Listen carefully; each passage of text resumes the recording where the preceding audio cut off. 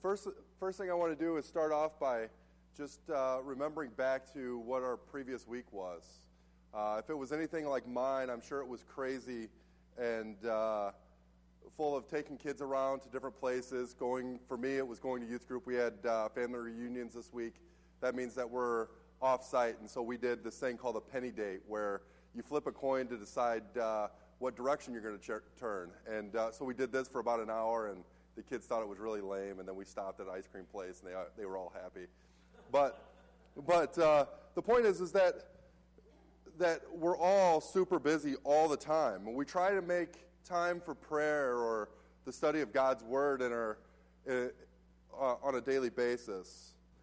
The problem is that even when we get up early or stay up late, if you're a night person, that these things are always beckoning at our hearts, that we're always reminded of the things that we haven't done yet, the things that are to come during the next day. In doing this, we are taking on our days under our own authority or our own power instead of looking to God for our strength. When what we need is God's strength for vigor for the next day or that day, to be strengthened to teach God's authority, under God's authority, through our own lives. This morning, as we look at as we look at this psalm of praise from David, what I want you to notice is that David isn't just praising God simply through song, but in many different ways. I want you all to think back to the days of old. Some of you may have to think a lot further back than I do, but think back to when you were 7, 8, 9, 10 years old. Think about the people that you put on the pedestal of your life. For me, I ate, drank, and slept baseball. Like, that's what I wanted to do all the time. But don't ask how you eat or drink baseball, because that's ridiculous. That's a silly statement. But growing up, I put these people on my heart or on this pedestal, people like Ozzie Smith or Albert Pujols. These people were larger than life for me. One of them, as I got older, that I played with was Ben Zobrist. He's just a man, just like you and I, and that's what we have to remember. Yours might have been different. Yours might have not been a baseball player. Yours might have been a scientist or an engineer or a painter. And we have to remember, though, that these are men and women just like you and I. They're no bigger than we are. They're no better than we are. We've done this with Bible characters as well. We look at King David, and maybe the biggest of all characters. We put him on this pedestal that at times it seems like he's done no wrong, and yet we have in Scripture that that's far from the truth. What happens, though, is when we do this, when we put these people that are larger than life up on a pedestal, when we're not trusting God for what's to come in our day, we've made our God small. This morning, as we reflect on what David has written here, if for a moment, let's forget about our troubles of the week.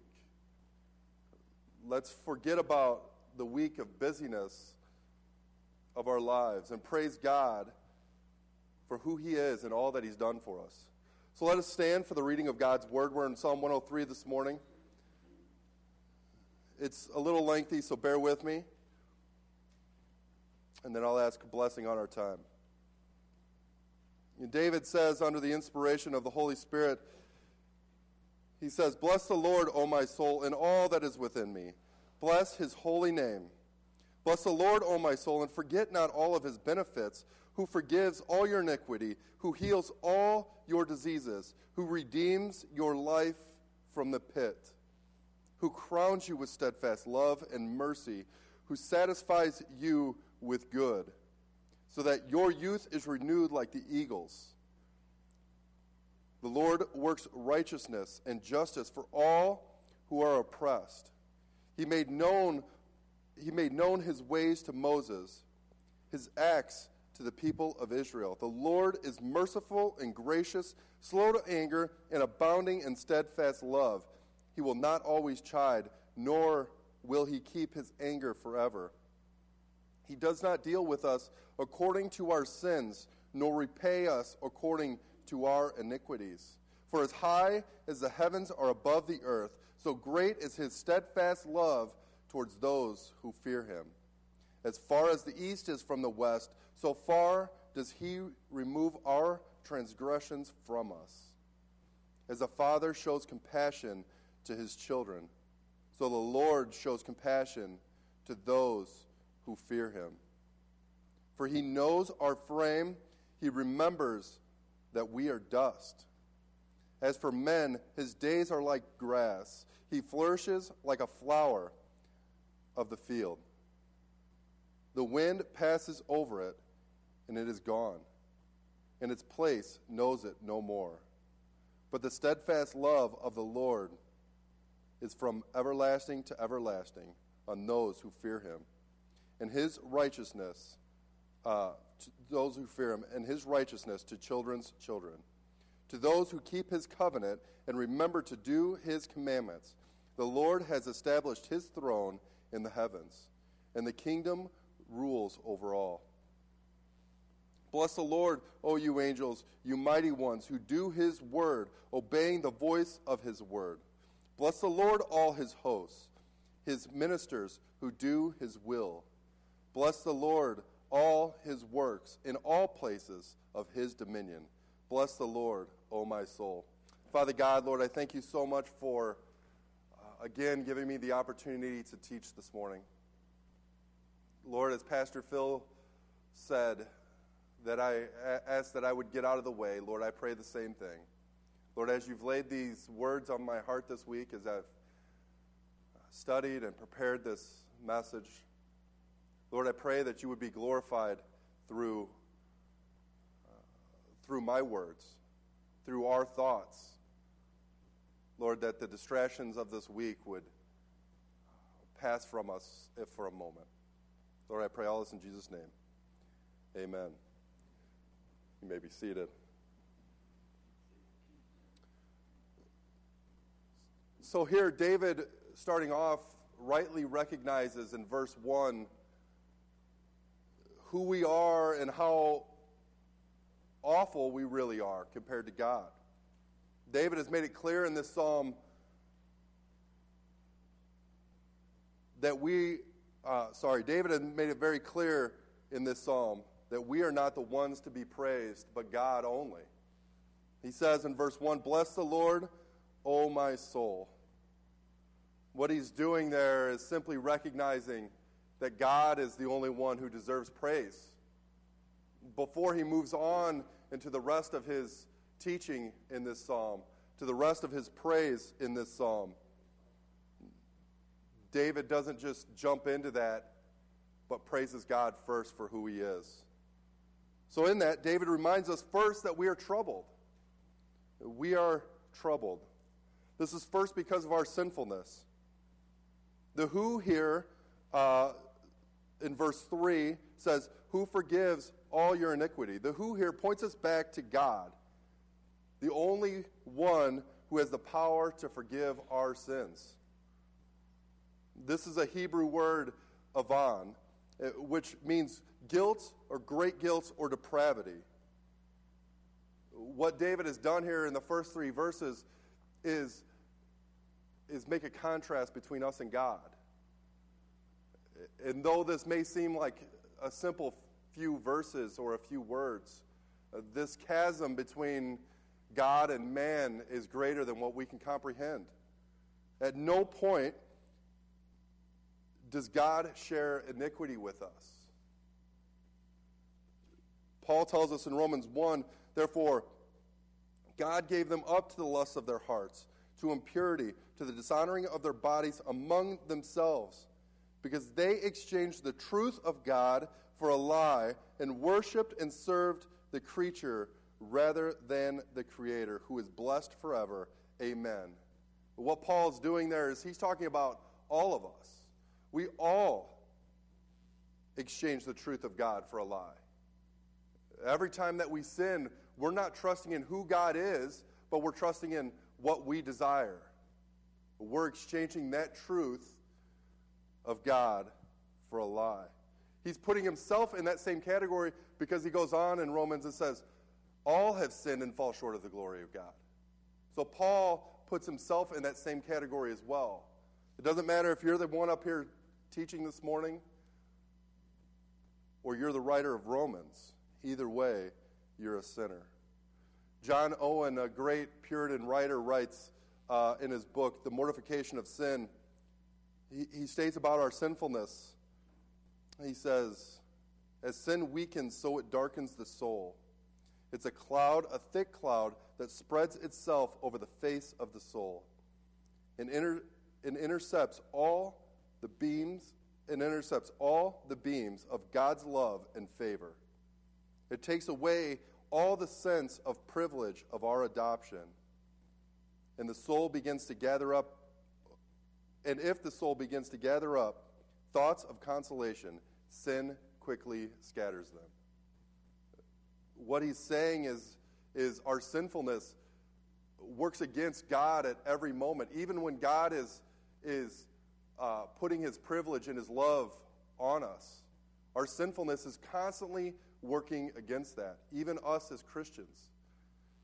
Because you and I really don't have that hard of a time of sinning at times. This trouble also involves our sickness. It says again in verse 3, and then he continues in verse 4. What David is saying here is that our sicknesses are normal. They're normal sicknesses that we all face on a daily basis, whether that's the flu or a cold, allergies, cancer, or heart issues. The second thought about this word, sickness, is that it also has to do with a sin issue within our heart. That our sinfulness will lead to sickness. Moses talks about this in Deuteronomy 29, 18, 19, and then he continues in verse 22. He says, beware lest there be any among you, a man or woman or clan or tribe, whose heart is turning away from the Lord, our God, to go and serve other gods of those nations.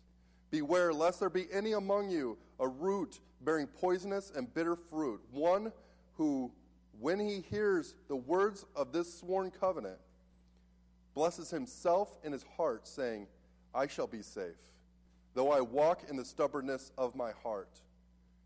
He continues in verse 22 and says, and the next generation of your children who rise up after you, and the foreigner who comes from a far-off land, will say, when they see the affliction that is on the land and sicknesses with which the Lord has made it sick. So there's sicknesses welling up within us from our sinfulness. And what he's saying is, when others visit this land, this promised land of Israel, they will see the affliction that God has put on this land and these people because of the sinfulness that's welling up within their hearts.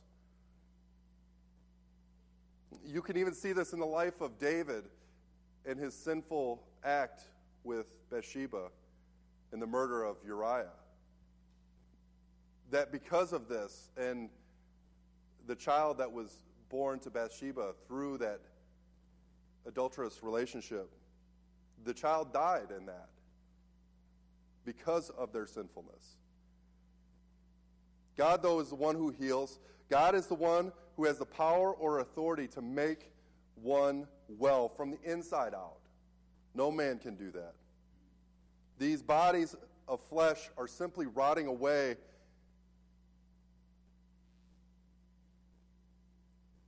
God, though, is in the process of redeeming this world in his perfect timing. David makes the observation also that we are troubled in a third area, that is our smallness. We are tiny. He says in verse 14, for he knows our frame, he remembers that we are dust.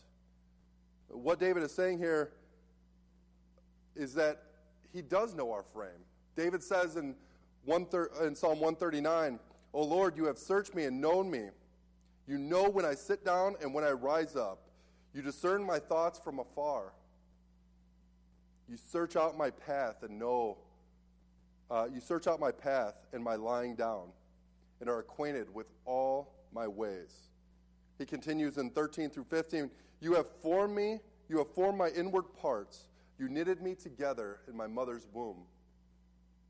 I praise you, for I am fearfully and wonderfully made. Wonderful are your works. My soul knows it very well. My frame was not hidden from you. When I was being made in secret, intrinsically woven in the depths of the earth. David knows that we are created by God and that we come from dust.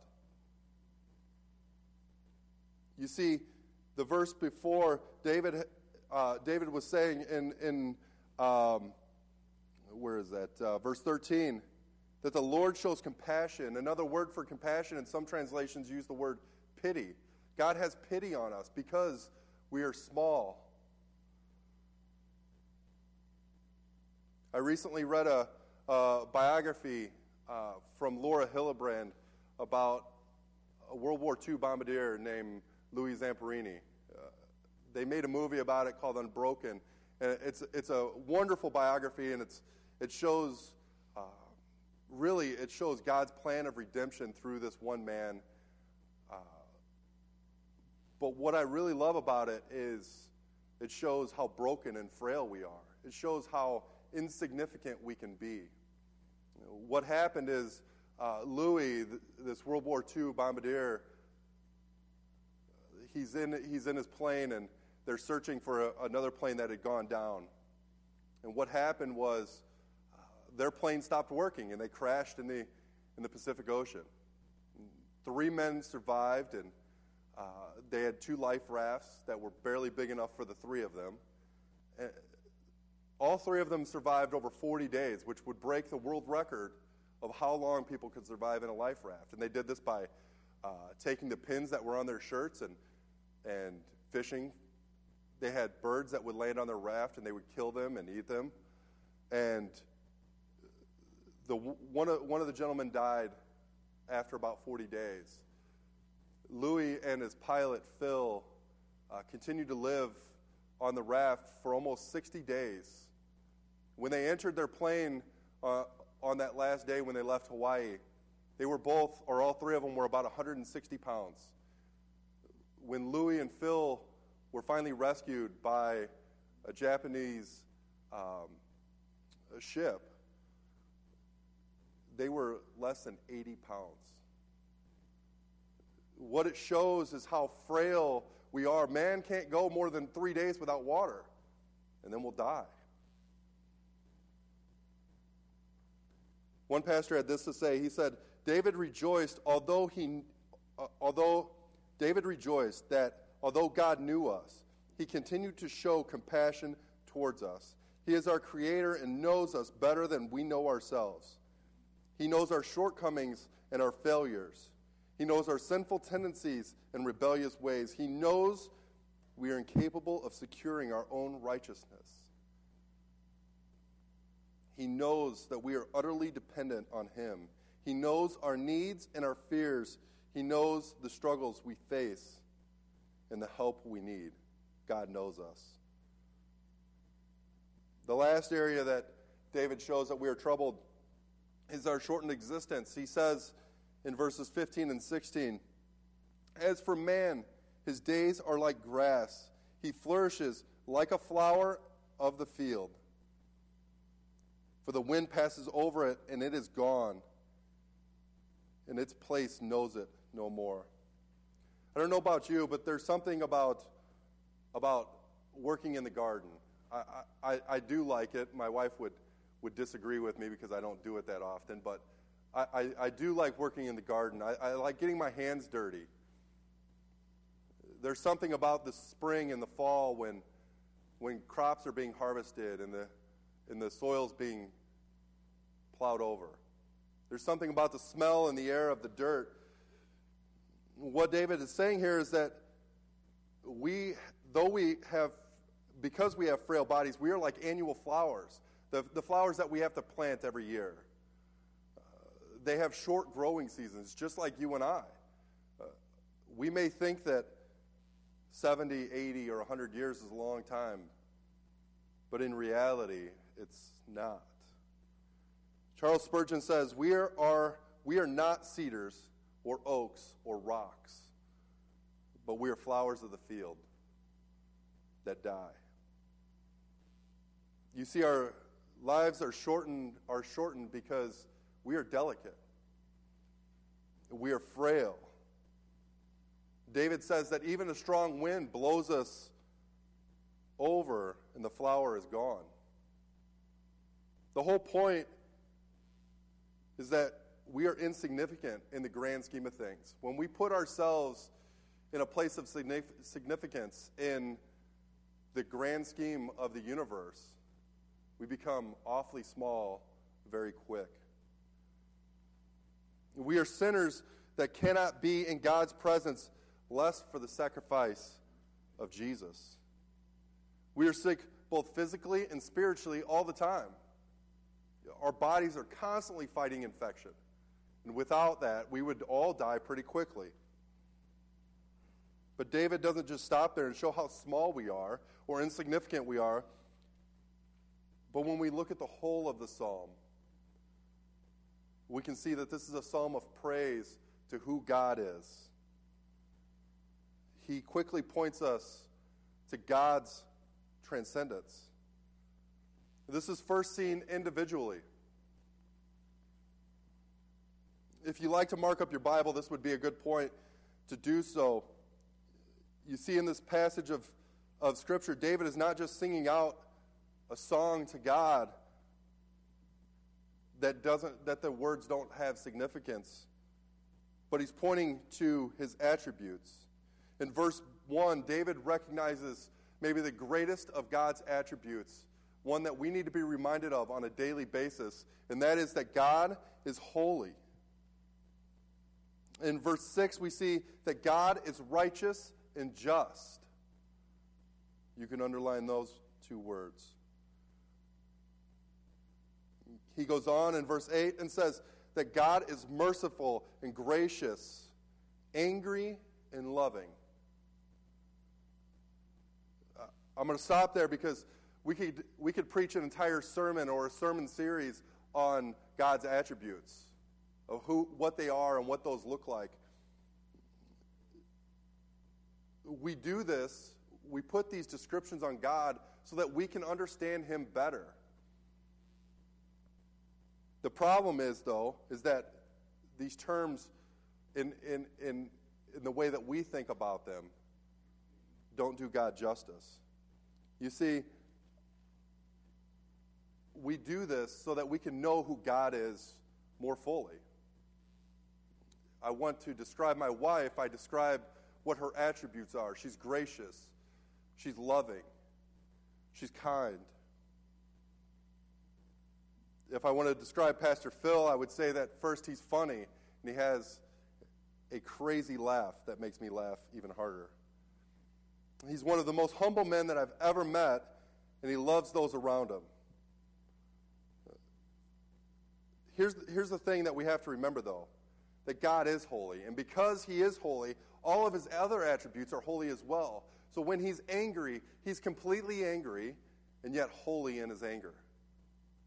He's also loving, and he's completely loving. The other thing we have to remember about this is that we are only capable of one or maybe two attributes at a time. It's hard for me to be angry with my kids and yet be loving towards them at the same time. Anger is always much easier. God, though, in his anger towards us, because he is angry with us all the time, he's angry because we are sinful people, and his anger burns against that sin. But he's loving towards us as well, and we can see that in the sacrifice that he sent, that of Jesus. This is also seen personally. You see, God made man to be in relationship with himself, and when Adam and Eve broke that relationship in the garden, man was no longer holy to be in God's presence. They were separated after that. God made a way, though, for us to be with him in relationship, and that's through the sacrifice of Jesus. That we may not only have eternal life, but so much more, and that is an eternal relationship with God. And we can see the results of this in verses 2 through 5. David first tells us not to forget his benefits. This starts with God's common grace. As I got up this morning and was reviewing my notes for this morning, I was outside and witnessed the sunrise this morning. It was early. I don't know how many of you were up, but it was an amazing sunrise. The rain that falls on both the just and the unjust. God's common grace is amazing. The next thing we see in verse 3 is he forgives all your iniquity. This is a huge thing that we shouldn't gloss over lightly. Without the shedding of blood, the writer of Hebrews says there is no forgiveness of sin. And this is why Jesus had to come and die. You can also see what a personal effect that has on our eternality, that either we go to heaven or hell. God also heals us from the sickness that we have in our lives. This is either by a miracle, that means something that is without, or something that we don't control, or through medicine. Ray Pritchard states this about this. He says, remember that any healing in this life is limited and temporary. Our ultimate healing comes when we are raised immortal and incorruptible. In that happy resurrection day, when Jesus comes, and Paul says in 1 Thessalonians, the dead in Christ will rise first. Then at last we will be totally and completely and finally healed once and for all. In verse 4 reminds us that God is the one who redeems. This is both the eternal good that is waiting for us in glory, but as well the good that we have here on earth. This does mean the material things that we have. Most of us drove here in a car this morning. That material possession is good. It's good for us to use. The house that you live in, the food that you eat, those are all good things that God has given us. These are not sinful things that we have. This doesn't mean, though, that I can name or claim anything that I want. I don't get to go and say to God, well, I want a new car, and I want a new house, and get those things. It doesn't mean that I can go and just ask God for the job that I want and that he's going to give it to me. That's not what this means. Eugene Peterson, in his version of the scripture, the Message, he says, he wraps you in goodness, beauty eternal. To be satisfied means to be so full that you need nothing else. It's what happens at the end of Thanksgiving dinner when you simply cannot eat anything else. When you've had 2 helpings of everything, and even though there's more food on the table, you cannot eat any of it. If you are hungry, to be full or satisfied is a wonderful sensation. But that satisfaction eventually wears off, and you have to eat again. We also see in this third area that God transcends nationally. So David is not just talking about the blessings that he's received or the blessings that those around him have received, but he's also talking about the blessings of the nation of Israel. He invokes the name of Moses. Moses, probably the 4th most known of the Israelites at this time. Probably more well known than David himself. You see, you have the patriarchs of Abraham, Isaac, and Jacob. Those are probably the 3 most known at this time. Moses being the leader of Israel out of Egypt, the 4th most. invoking this name meant a lot to the people of the time. God, speaking to Moses, showed a lot of these attributes to Moses as he walked and talked with him, as Moses met with him on how to lead this nation of Israel, as Moses spent time on the mountain with God. God manifested himself through the nation of Israel to make the other nations jealous of them so that they may be brought to salvation.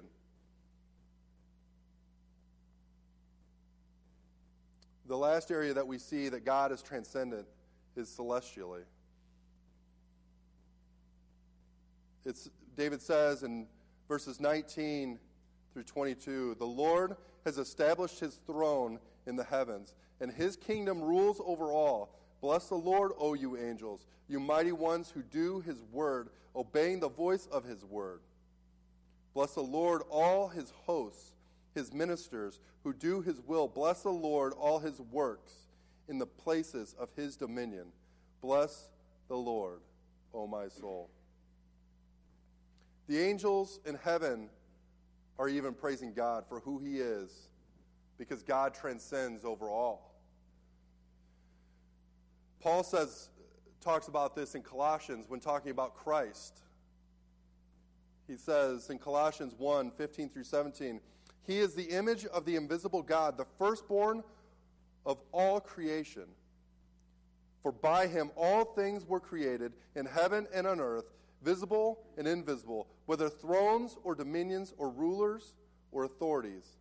All things were created through him. And he is before all things, and in him all things hold together."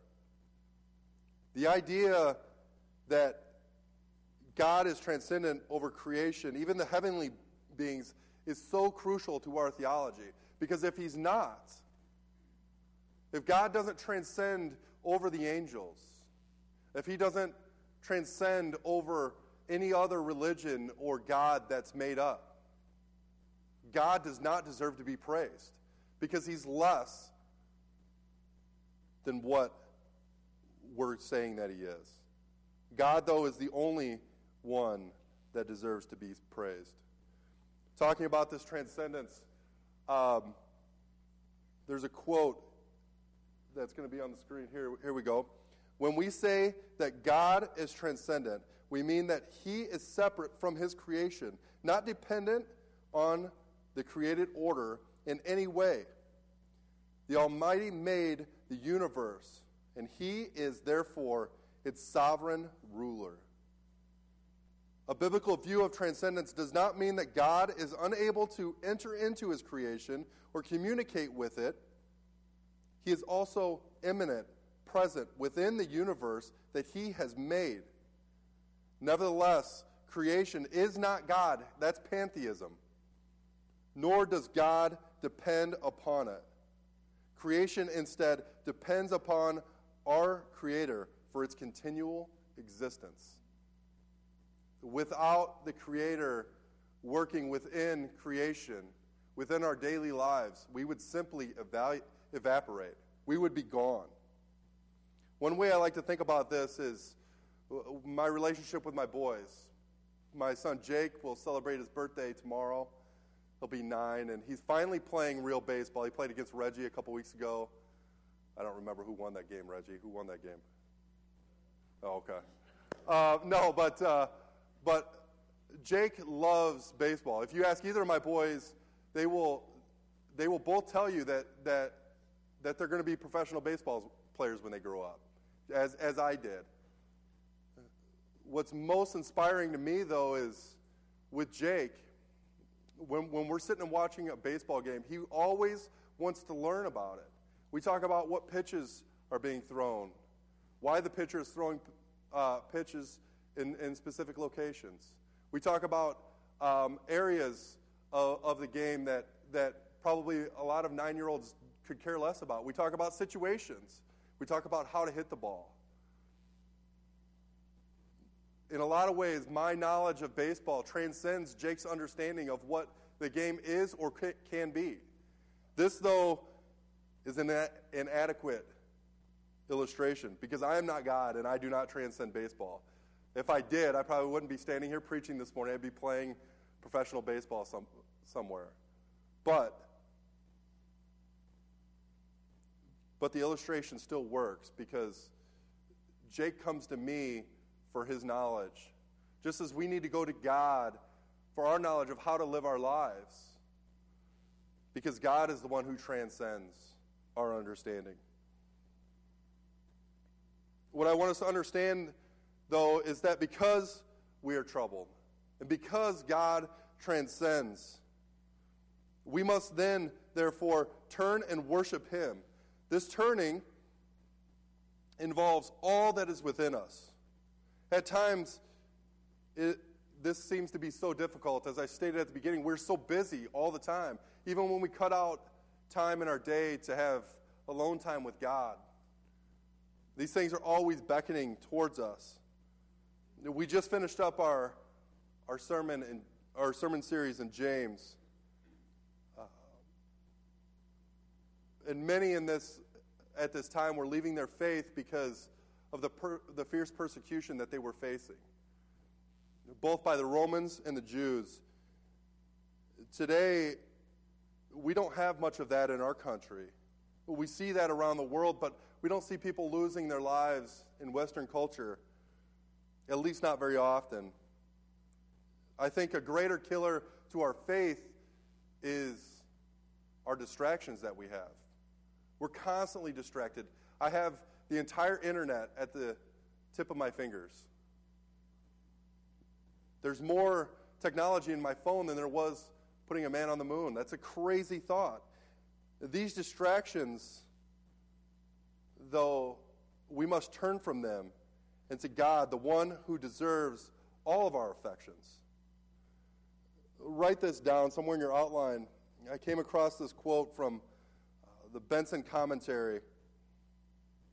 It says, "Let all my thoughts and affections be engaged, united, and raised to the highest pitch in and for this work."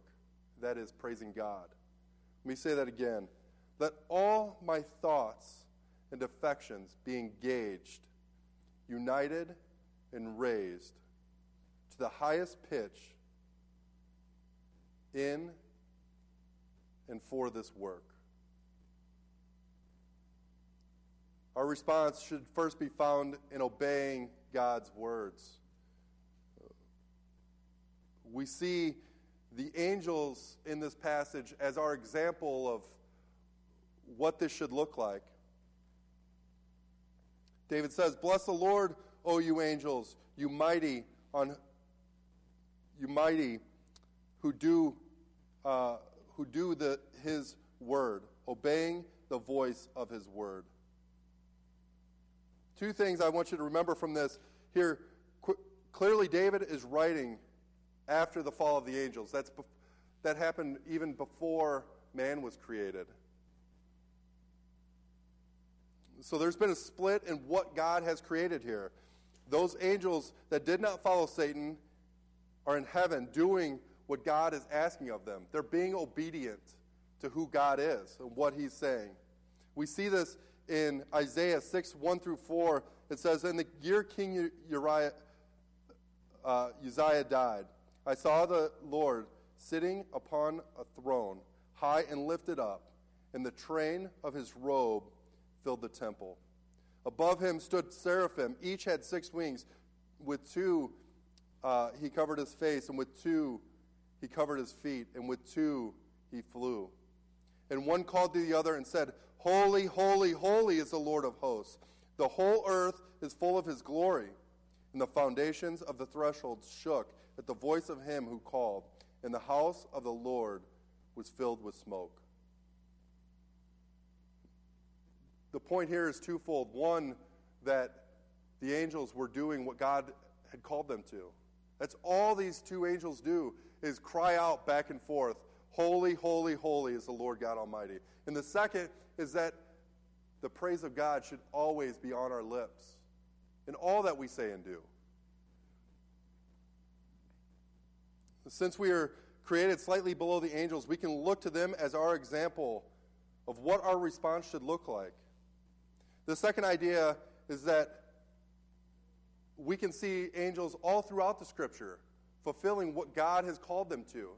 Some are ministering to others, some are delivering messages, but they're all fulfilling in obedience to God. This is not just praising God in this throne room, because if God could only be contained in a throne room, then he would not be God. God is spirit. He's greater than everything. He's bigger than everything.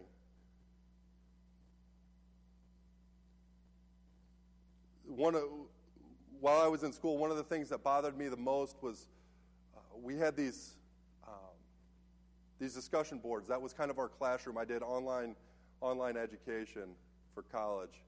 And one of the things that bothered me the most is when students would make a separation between the sacred and the secular. There is no difference between that, because if there is a difference, then God is now small. God has become less than what your issues are. God does not transcend at that point. The way that I conduct myself in my job, and the words that come out of my mouth, the things that I look at on the internet, the way that I spend my time, are all part of my ministry as well as yours. I'm not called to anything higher at that point than you are. Everything that we do, everything that we say should glorify God in some way. We can see David is thinking the same thing in verse 22. He says, "Bless the Lord, all his works, in all the places of his dominion."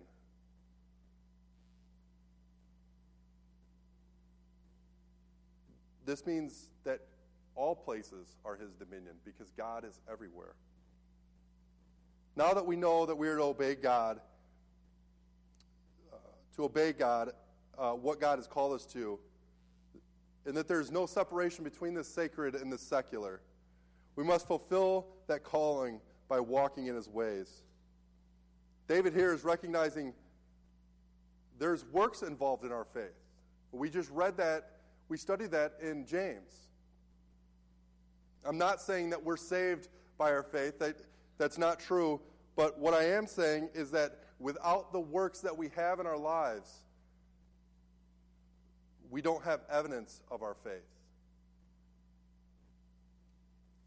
David says in verse 21, "Bless the Lord, all his hosts, his ministers who do his will." I think if you're like me, many times I struggle with what God's will is. I'm contemplating going back to school and getting a master's degree, but what's God's will in that decision? I know that I'm called to public service. I feel that. I know that.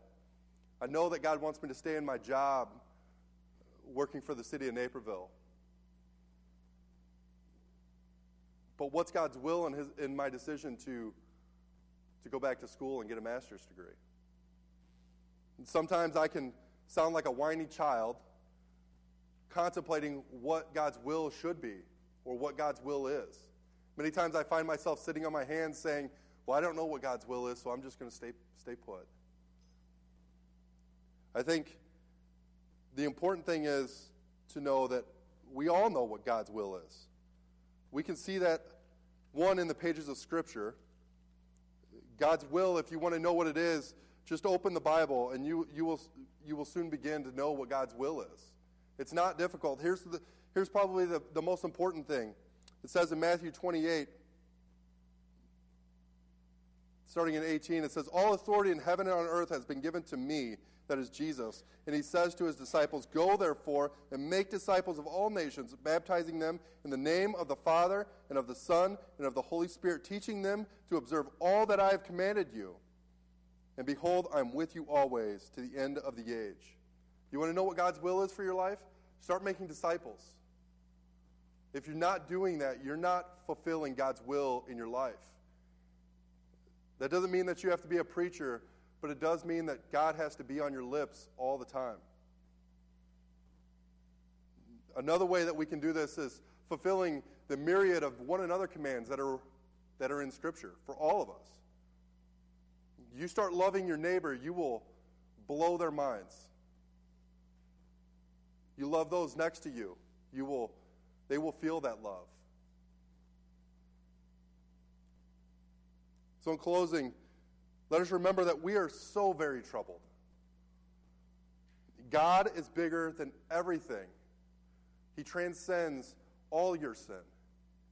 He transcends all of creation. And this should drive us to turn from ourselves and worship God, as David has done in this psalm. Let's pray.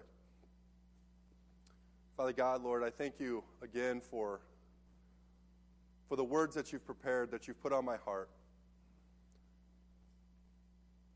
Lord, I pray that in the distractions of the week, in the issues of our life, Lord, we would not make you too small. Lord, that we would recognize that you alone deserve praise and glory. Lord, that you would be glorified through our actions, through our interactions with those around us, through our co-workers, at our job, in the interactions that we have with those in our community, with our neighbors.